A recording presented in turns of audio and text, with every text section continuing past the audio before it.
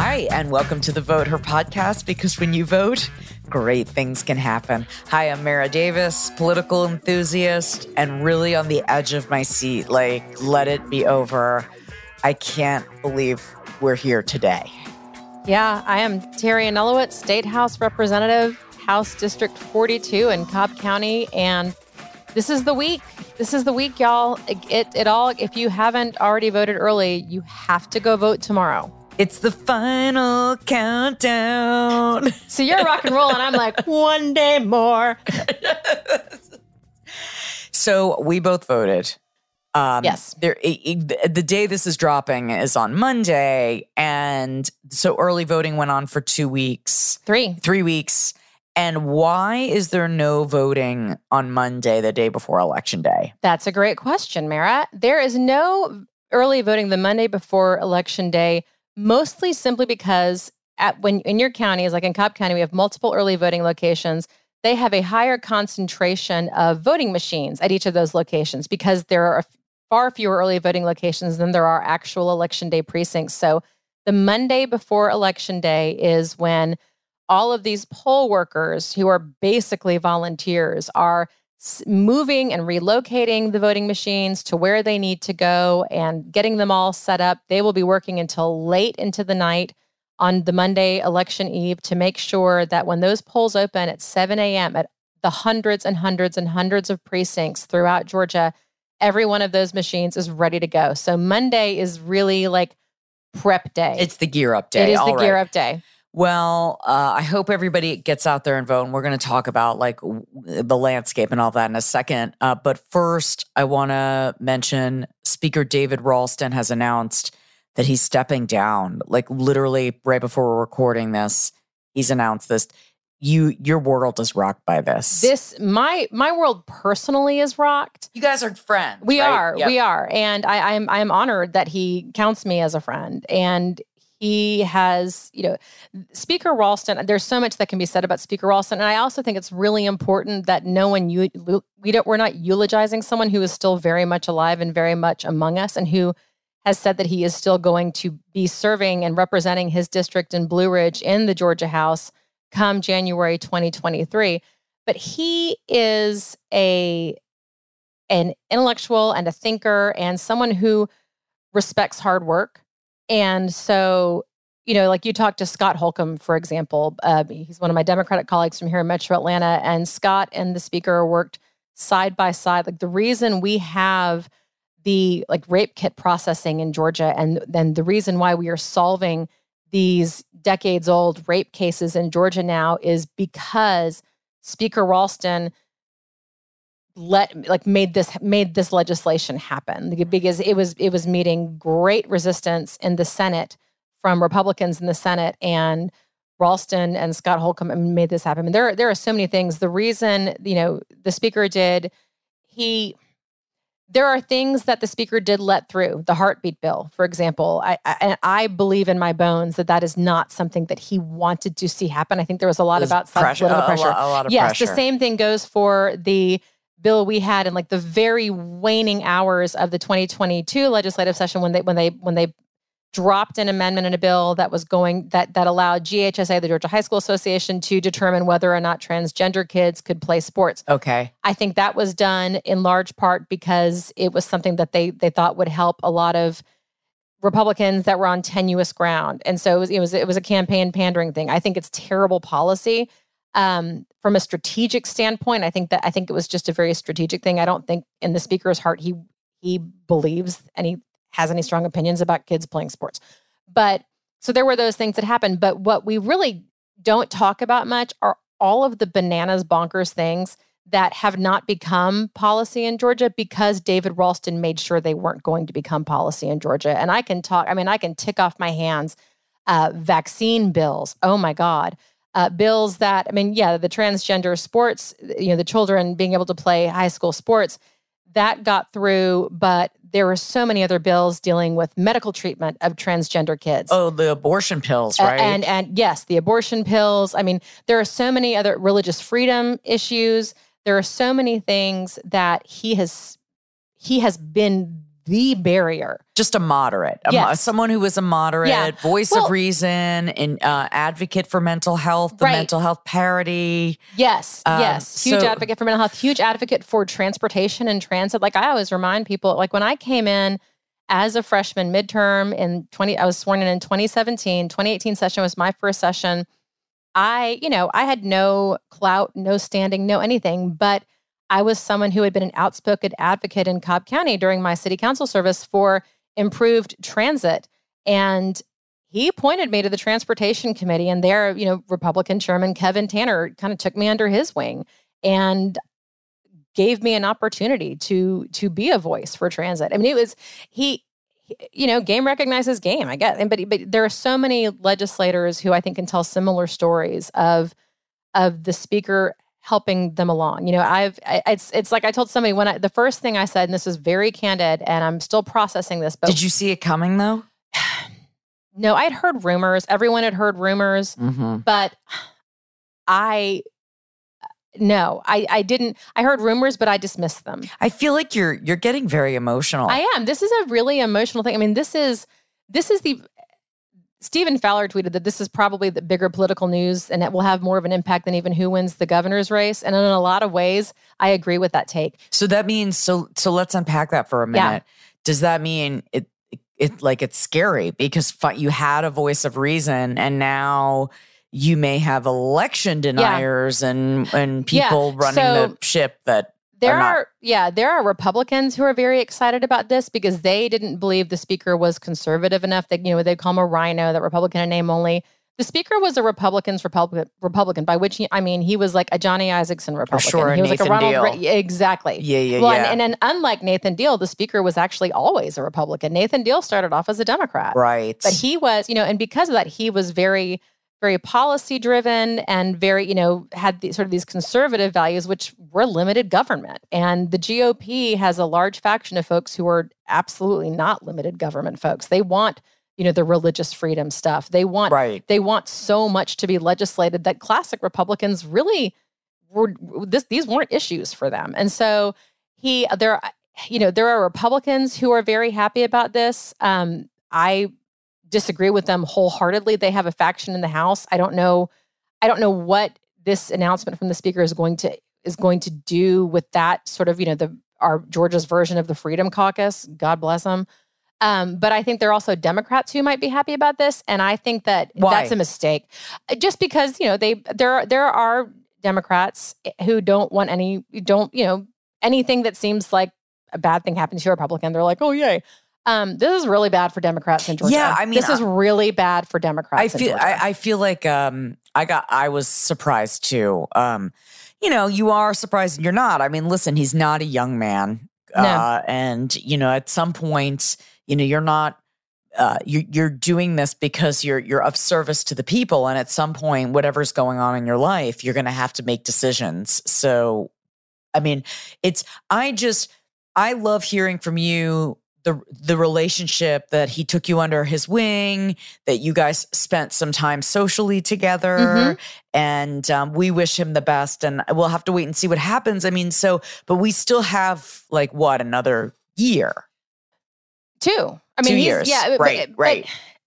And so that's one thing, I'm glad he'll still be in the House, because one of the things that I can't emphasize enough about going into the 2023 session, and we'll talk a lot about this, I'm sure, in December when we get closer. But there is a tremendous loss of institutional knowledge in the Georgia House. You have the Dean of the House, Calvin Smyre, who is, God willing, the United States Senate will get their shit together and appoint, start getting some of these ambassadors appointed, because he's going to be ambassador to the Bahamas, which is fabulous. Nobody deserves it more. But Calvin Smyre was the longest serving member of the House, and he and the Speaker are actually very, very close. We are losing a lot of folks who've been, Terry England, who was head of the, chaired appropriations, and we're losing a lot of institutional knowledge. And I think losing that institutional knowledge, one of the things that gave me sort of comfort, knowing that the institution of the House was going to continue on and we were still going to be able to serve Georgia, was that we were going to have, in all likelihood, have Speaker Ralston at the helm. And now we don't have that. And you couple that with the fact that the Senate is just total chaos, right? Like you've got, the potential for a fake elector to be the lieutenant governor and to be the person in charge of that chamber. And they're having major internal Republican power struggles over there. I mean, my understanding from what I'm hearing, what's happening in the Senate, and Jen can tell us more about this, but it is knives out over there. I mean, it is a throwdown to figure out who's going to be in control of that chamber. And so the speaker was a very steadying force in sort of balancing, whenever there was Senate chaos internally with the Republicans in the Senate, the speaker was able to balance that out. And Speaker Ralston was a very balancing force because Glenn Richardson, his predecessor, was, the Capitol during the Richardson years was a very different place than the Capitol now. It wasn't until Ralston was speaker that we were able to get a lot, sexual harassment stuff. Yeah, that's Well, we're going to have to keep our eye on it, but I'm feeling for you today because I can feel it. I can feel that it's just, I think this is obviously something we're going to be talking a lot, and is why voting matters so much, especially in local elections. Yeah. And will this impact any House elections? If there are House elections that are kind of on the bubble, can, if I'm a Democratic candidate running in that House election, I'm saying like, look, if the more Republicans they have, the more of a mandate they might think they're going to have to do God knows what.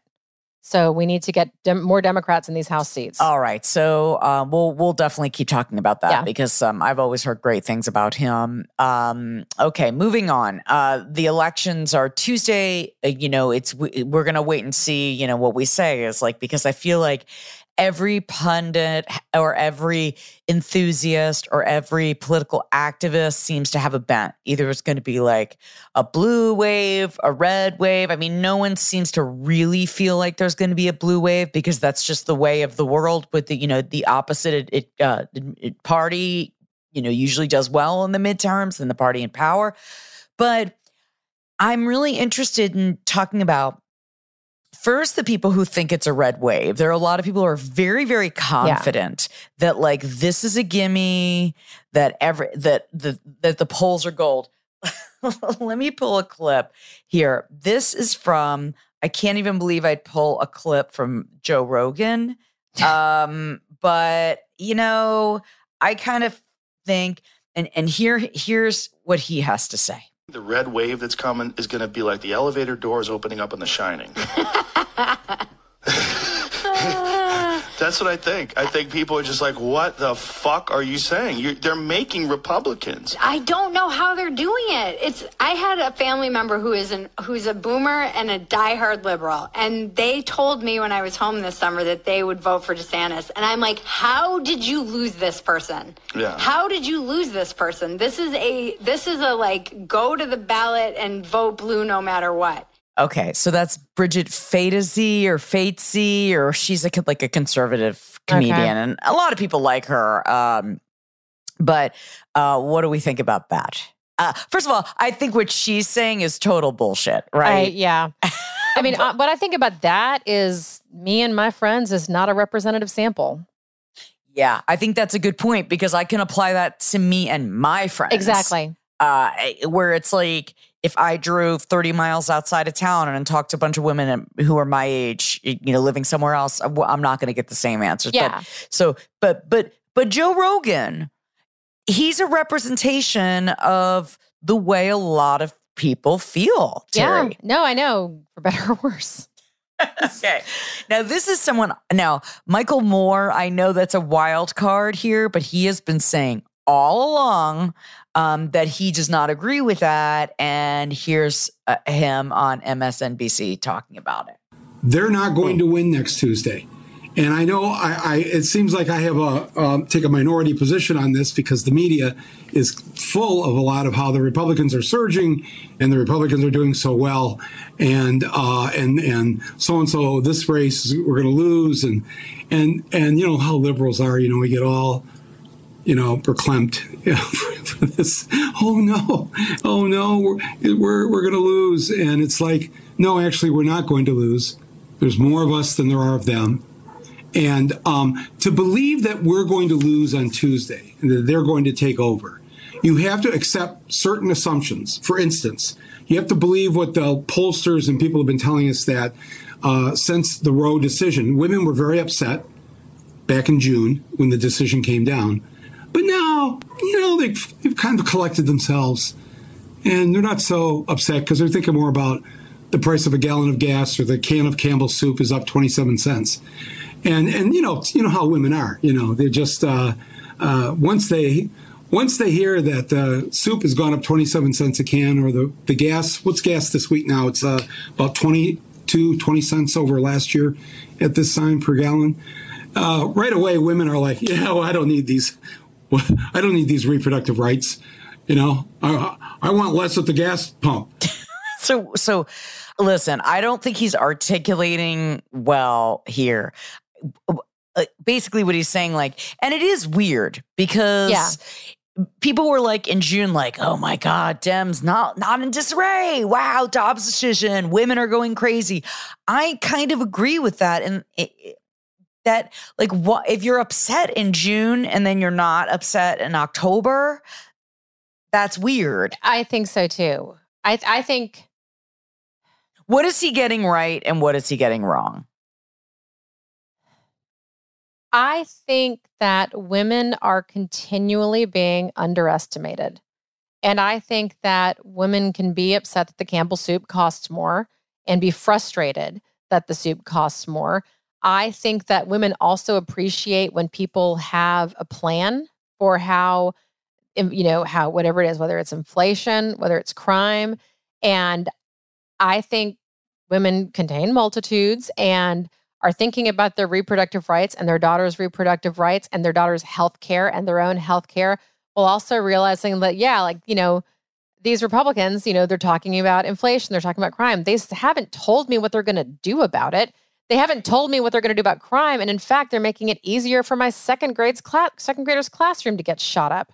So, I think that people are tired. I think voters are tired. And so I think that might be I think that certain pundits might be misinterpreting voter fatigue as people not caring about certain issues anymore. But it's a weird thing. It's a weird thing. We're in a weird time right now. We're coming, we're on the back. I think it is safe and fair to say we're on the back end of the pandemic. Is there still a pandemic? Yes, there is, but we are on the back side of it. And for now, at least, as of this recording.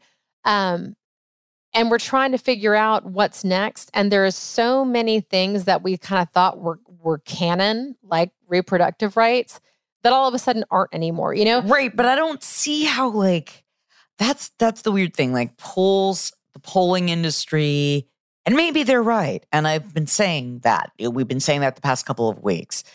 But I feel like there's something. Maybe this is me just being an optimist. I do think there is something there. I do too. And as far as women, this was a great clip about the economy because it's I didn't like the way Michael Ford framed that. A can of soup is more money and women, will suddenly change their mind. He sort of. It was a little bit reductive. Well, it's reductive, yeah. Yeah, but at the same time, Katie Porter, who she now has a competitive race in California, running for Congress, apparently. I didn't realize that. That's what I've heard, is that her race is pretty competitive. But she was on with Jon Stewart, and she was kind of talking about, how... we talked about last week about how the, abortion is the economy and, the economy and everybody's struggling. And this was her on inflation and all of it. And this was her reaction.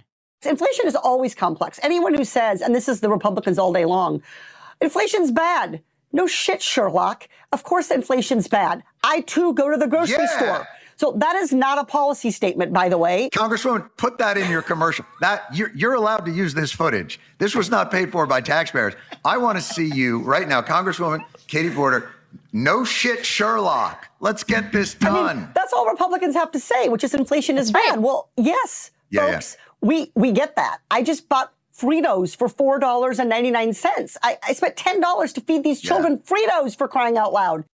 Okay, first of all, Katie, where'd you find the Fritos? Because I was at Publix on Monday, the Halloween, trying to find Fritos, and all they had was chili cheese Fritos, and I'd made chili, and that's redundant, so I couldn't buy the chili cheese Fritos. I was like, God damn it, I have to use scoops. Not the same thing. But no rainbow fentanyl, thank God. No, weird. Yeah. Like I was expecting to see like bodies of children piled up like cordwood in my subdivision. And, shockingly. It just didn't happen. It just didn't happen. No, but Katie Porter's exact. That's like, they're like, inflation's bad. Gas is expensive.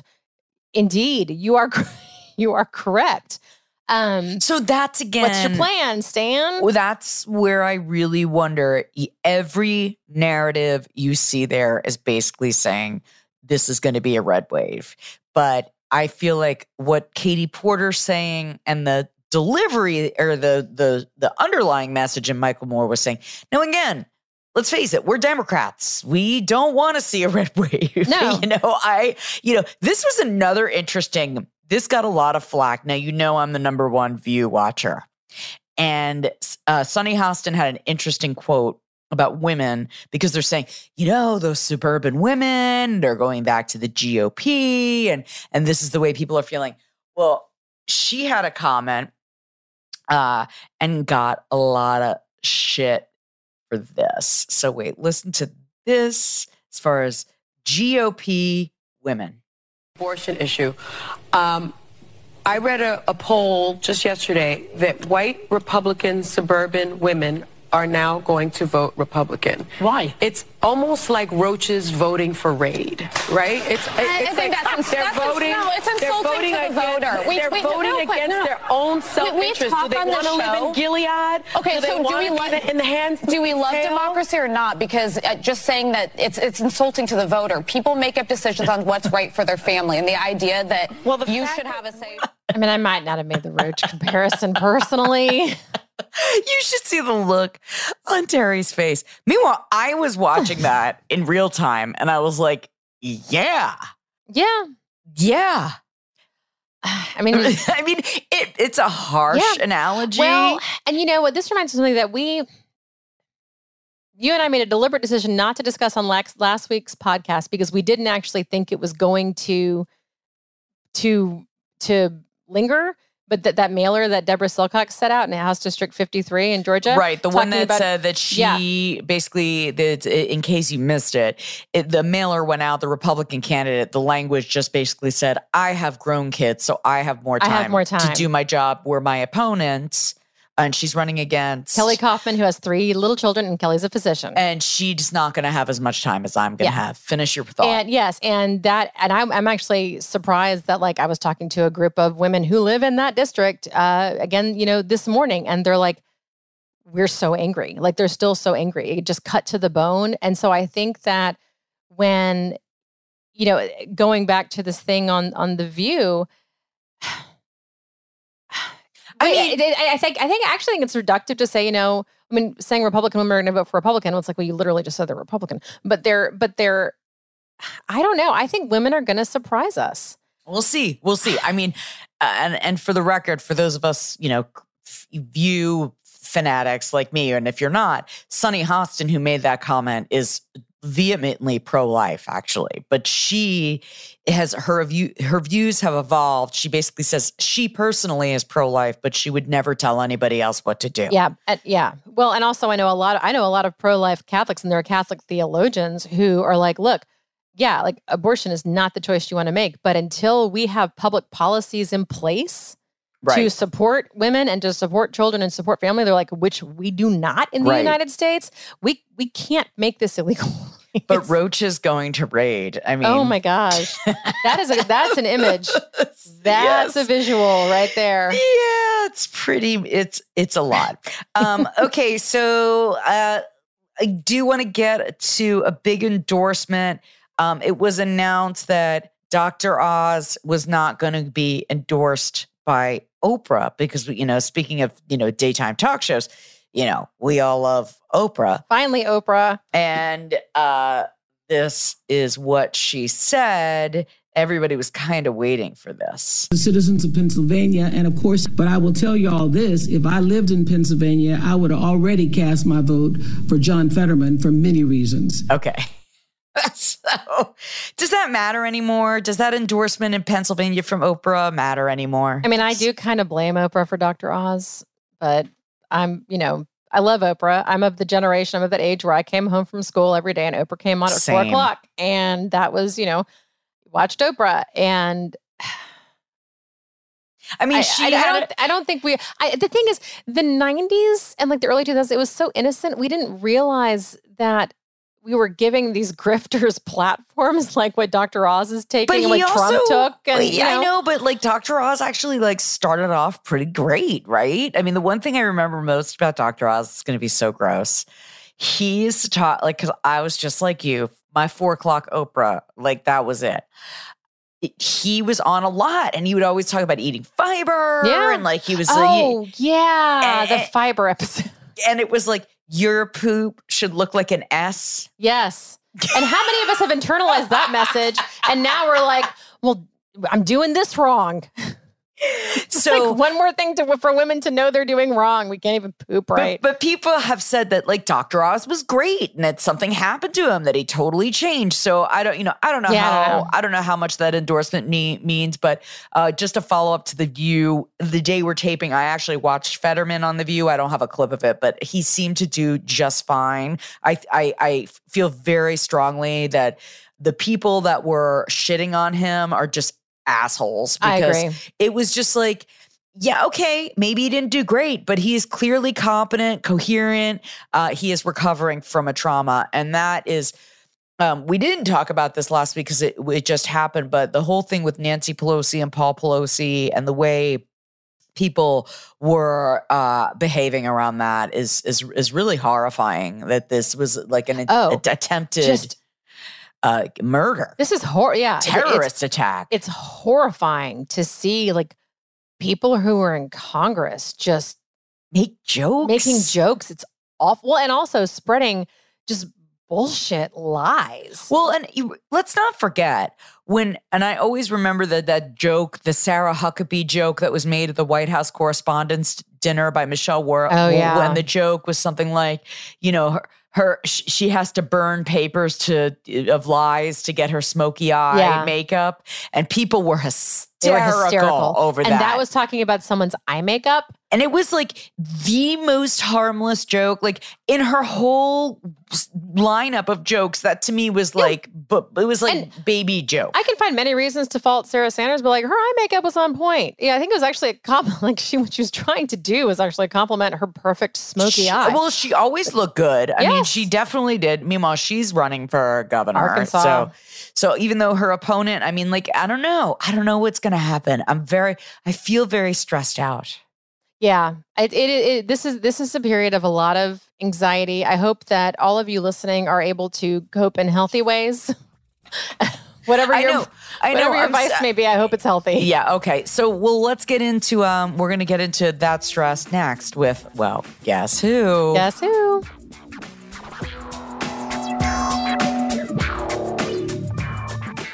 All right, it's been a long time, Terry, but it's happening.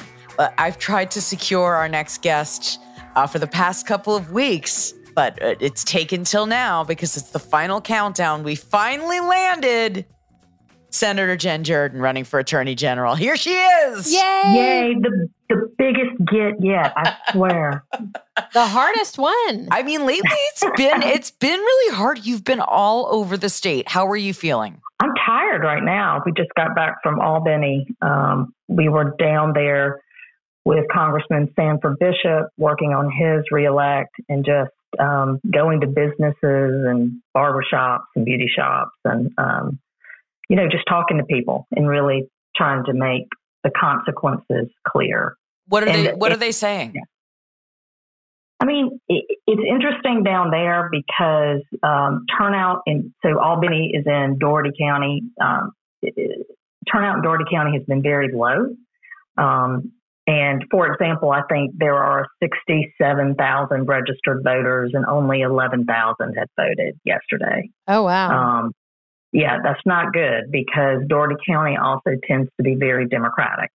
And so those folks not turning out really can impact the election. And we saw that in 2020 when turnout in 2020, November wasn't high in Doherty, but then, Warnock and Ossoff were able to go back during the runoff and really push those voters to get out. And I think they were part of the key to winning the runoff. So I think that's a little bit of a concern, kind of the apathy down there. Yeah, and this has been, this Sanford Bishop race is a big deal for Georgia. And I don't know if everybody in the metro quite realizes what a big deal it is for Georgia. Well, it's a big deal in part because, look, he's been, I think they said he had 16. This will be his 17th term in their 2 years, right? And he is the most senior member of our delegation. And for people who may not understand this, I'm sure all of the listeners do, but it is one of those things where seniority really does equal more things for your district. Oh, yeah. Better, positions on committee and money and relationships and stuff that you can kind of bring to bear so that you can actually make sure the funding is getting there for your people. So the whole idea that they would folks would kind of push Bishop out for a 36-year-old, 37-year-old Republican. It would have real negative implications for the district and for the state. Definitely. Well, yeah, they would have now a representative who had lower seniority than Marjorie Taylor Greene. Nice. Right. Marjorie Taylor Greene would be senior to the person. Oh, my God. That's terrible. That's terrible. So what are they saying to you? Are they going out there? Did it move the needle or was it effective? We'll see. Look, a lot of people we talked to said they'd already voted. We went into a nail shop and, I talked to a few people. They had not voted. I said, you need to go now. Part of the issue for Doherty was that they they pulled back their voting hours. They had a lot of places around the state are 7 to 7 for early vote, and Doherty was closing up pretty early. And so I think that really impacted the ability for especially people who work, right? Oh, yeah. If you work, it's almost impossible to get out of work by 5, and then get over someplace. And then you've got kids and all the stuff, right? So we'll see. Hopefully that just means there's going to be real turnout on Tuesday. And there's a lot of, I've met a few people, they were going to have some big parties. It sounded like we went to a club. It was fun. That's fun. Clubs are good. So you're in the final throes, Attorney General race. You had your debate, been all over the state. You're winding down. What are the vibes right now, Jen? I think I have no clue what's going on. Really, it's one of those things where we are having record turnout for a midterm. And if you look at the turnout, as any good lawyer can, I can make an argument that the turnout looks really good for Republicans, and I can make an argument that the turnout looks really good for Democrats. And then ultimately, I don't know who's going to show up on Election Day. And if all of a sudden there was this huge wave of Republicans that get out on Tuesday, will the votes we have banked be enough or not?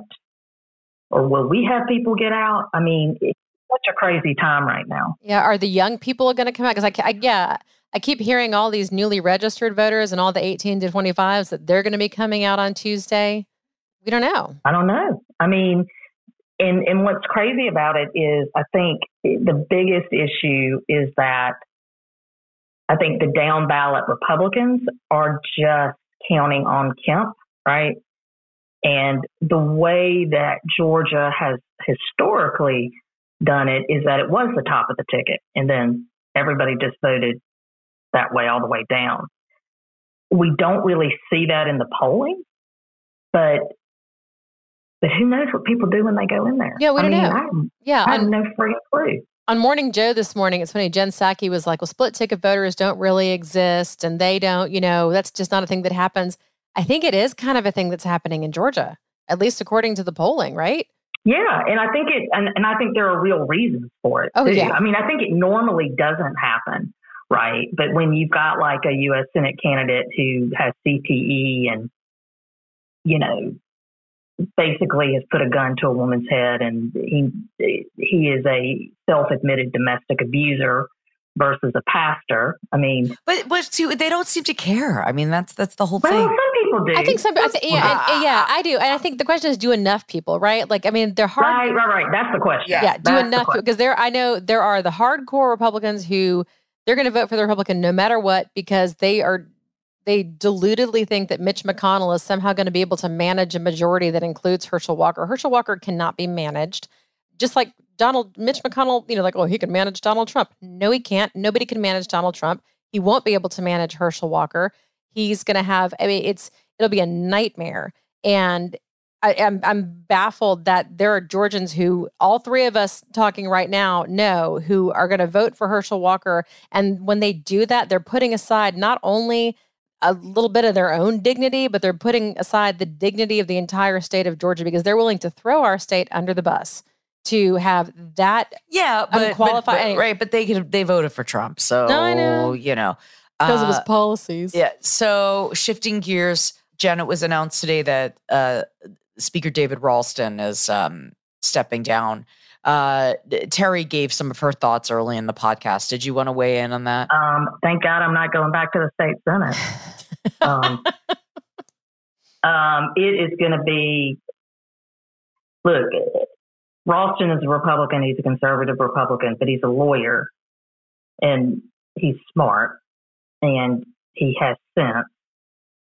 And so it's one of those things where he was really able to moderate some of the worst kind of things being pushed by Republicans in the House, and really kind of, he knew the rules. He knew how to use the rules. He kept his people in line, and did it very successfully. And behind the scenes, he saved us from,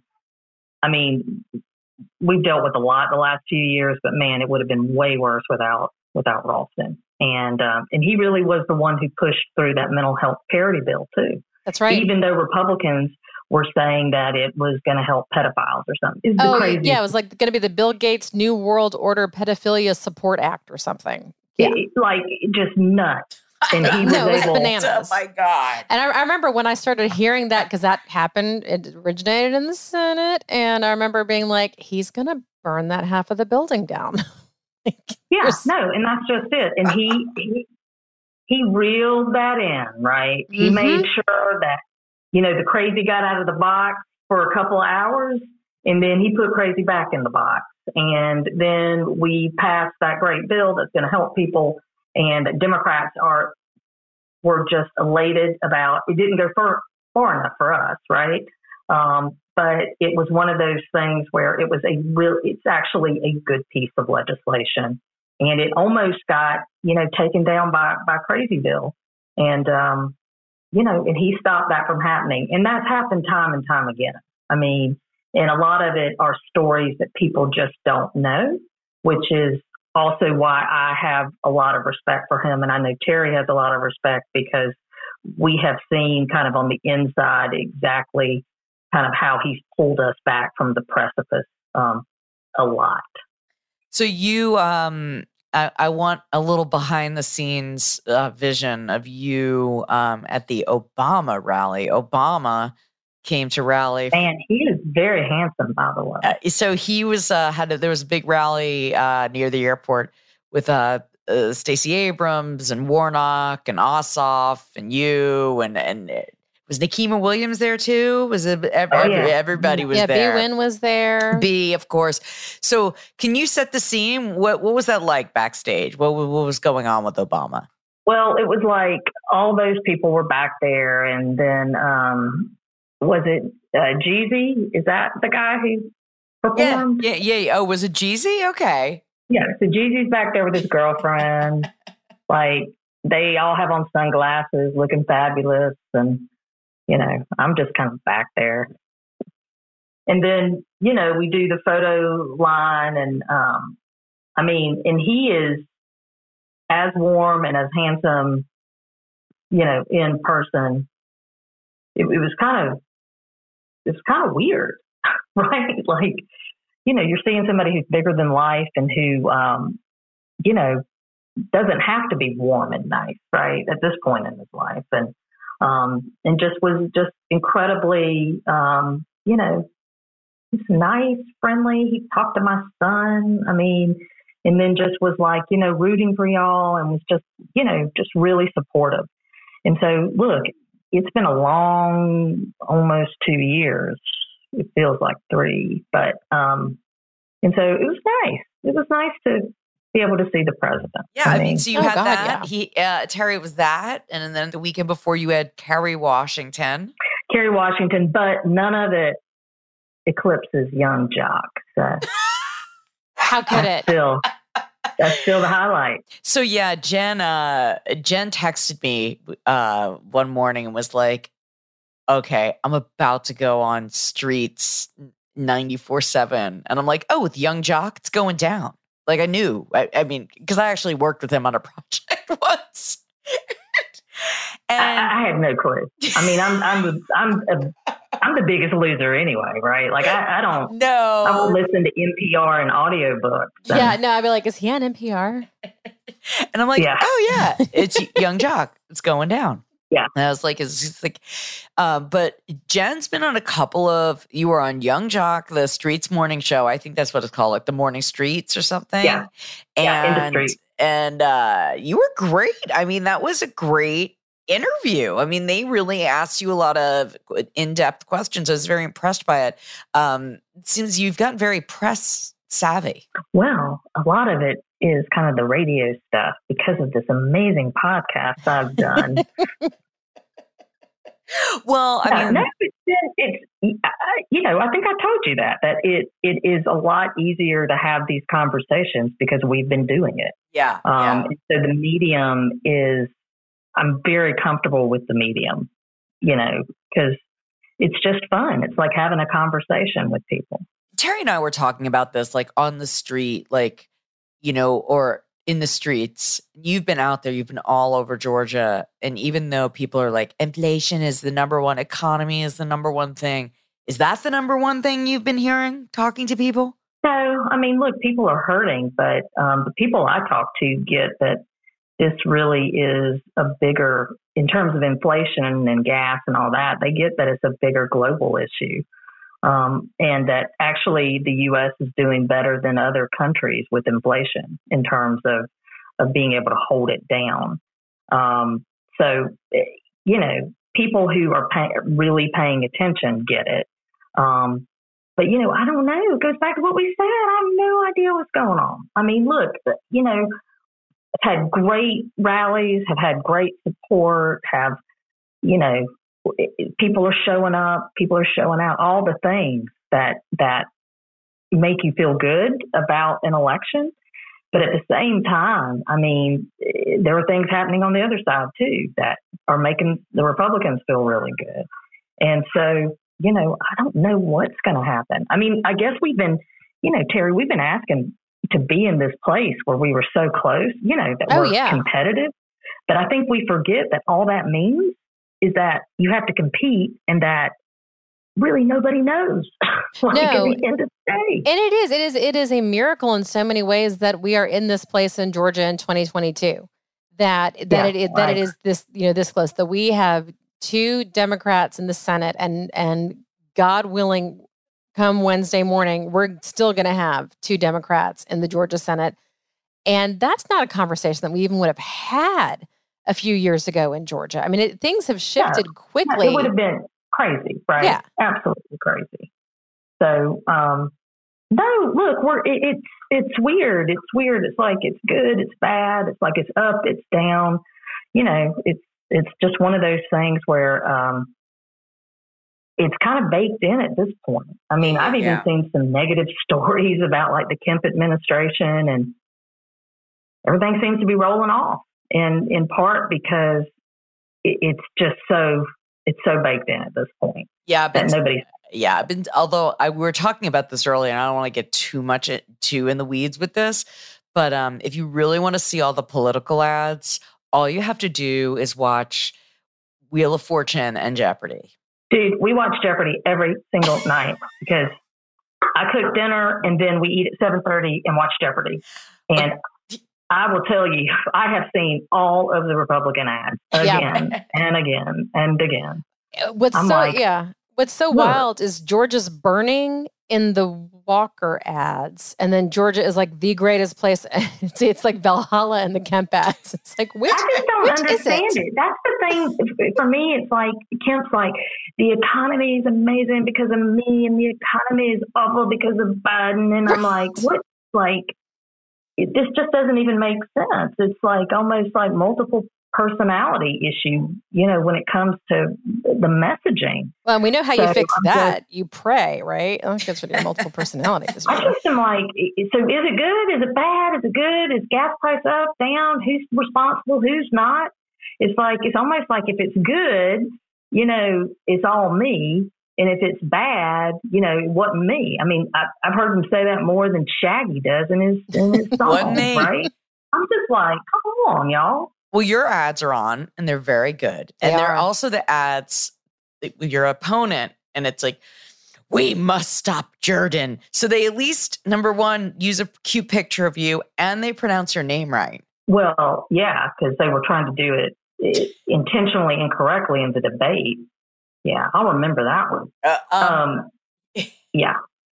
No, look, I mean, what's crazy, though, for me is that, like, you literally have, like, Herschel Walker is a gun to the wife's head and everybody else and beat people, whatever it is, domestic violence. And then the next one is Jen Jordan, we must stop her. She missed a vote twice. I'm like, is this a double standard? I've missed a vote twice, apparently.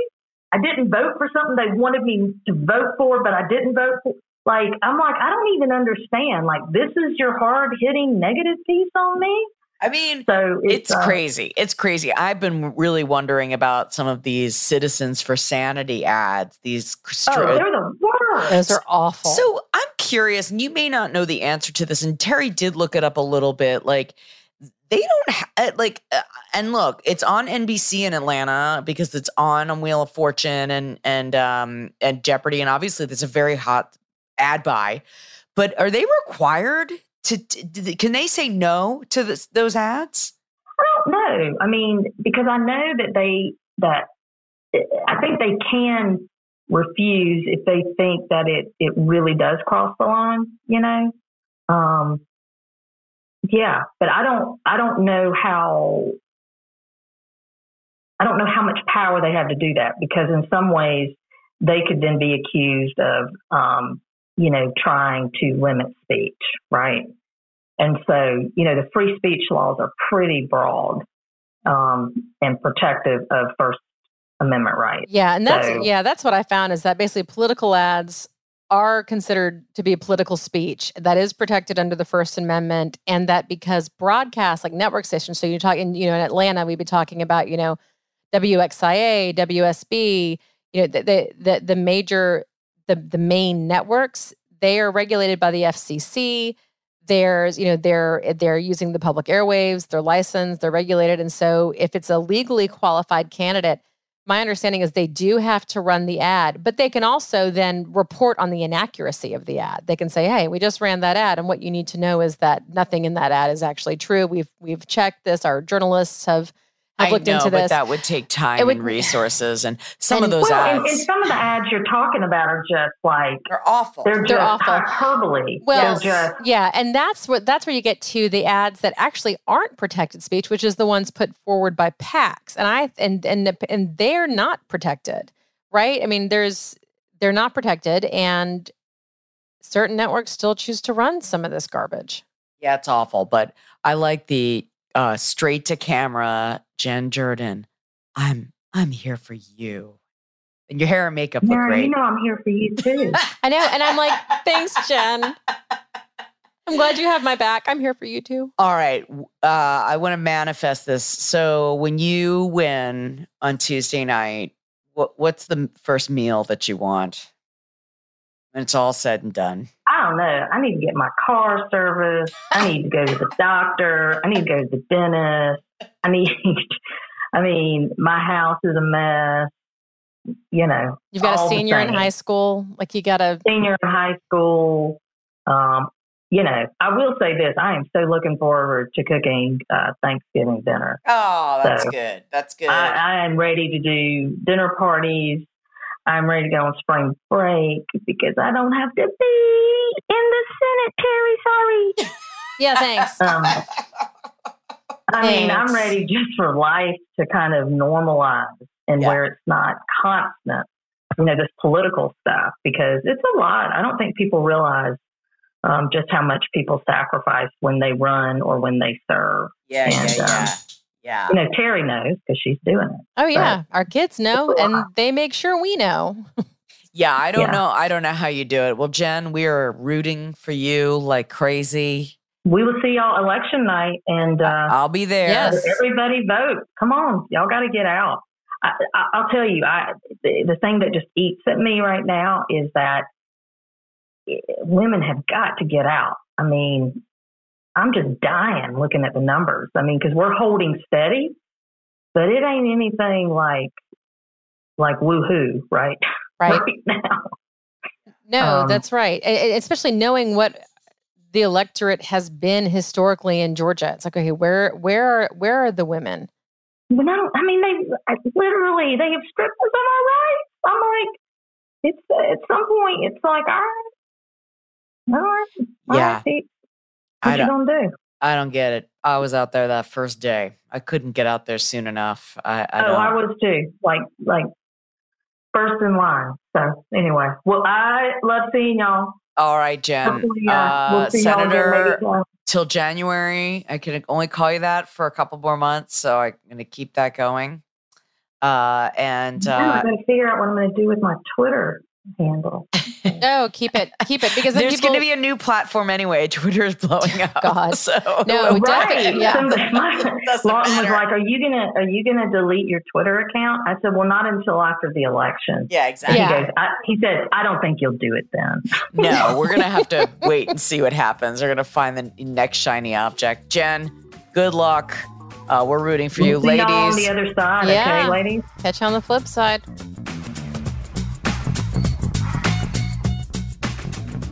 All right. Well, there you have it. I mean, I'm nervous. She's nervous. She's exhausted. It's been a lot. Like I have to tell you that I've been watching her. I didn't want to say this to Jen, and I know she's probably not going to listen to this because she doesn't have time. But I have seen just her life in the past. I mean, it's been busy for a while, being close to her and knowing what's going on. But in the past 3 months, it's just been nonstop. Oh yeah. Well, and Jen is such a workhorse. I mean, when, just serving in the Senate, the work and effort and initiative. I mean, there's a reason why if you were to poll her colleagues, her Republican colleagues, every single one of them would be like, yeah, she's a force. She's, it's undeniable. She gets the work done. She has the receipts. She threw all of that, because that's just who she is, right? And she just threw all of that into the statewide campaign. I can't even imagine doing a statewide campaign. It seems like such a relentless slog, because I think it is a relentless slog. It is. It's just the travel and the what are you eating and what are you wearing, and I've got to be nice to everybody, and then I've got to give another speech, and I've got to talk to people, and now I'm looking at these numbers. I mean, just her talking about her going to that county and saying, what are you voting? What's going on? What's happening?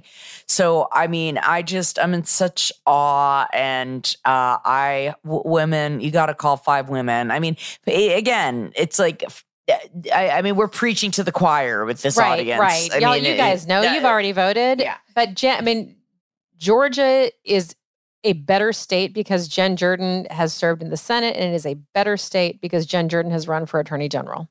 So the Daily Show was in town. So a couple of notes on that were so we had just I'll play one clip for Trevor Noah had a good one about Herschel Walker. And I don't know if you've seen this, but Herschel Walker has gone from beefing with reality to beefing with Barack Obama. I don't know if you've seen this. Yeah, they've got a thing going back because obviously Obama roasted him in Georgia, right, over the weekend. And then Walker shot back that he could, quote, put his resume up against Obama's anytime.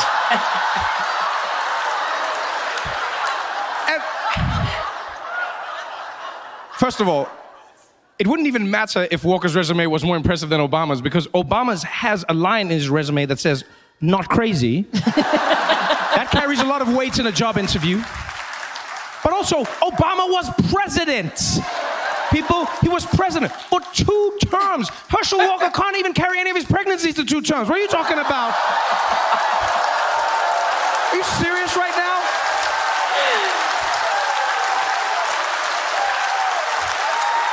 I'm kidding. His resume is impressive.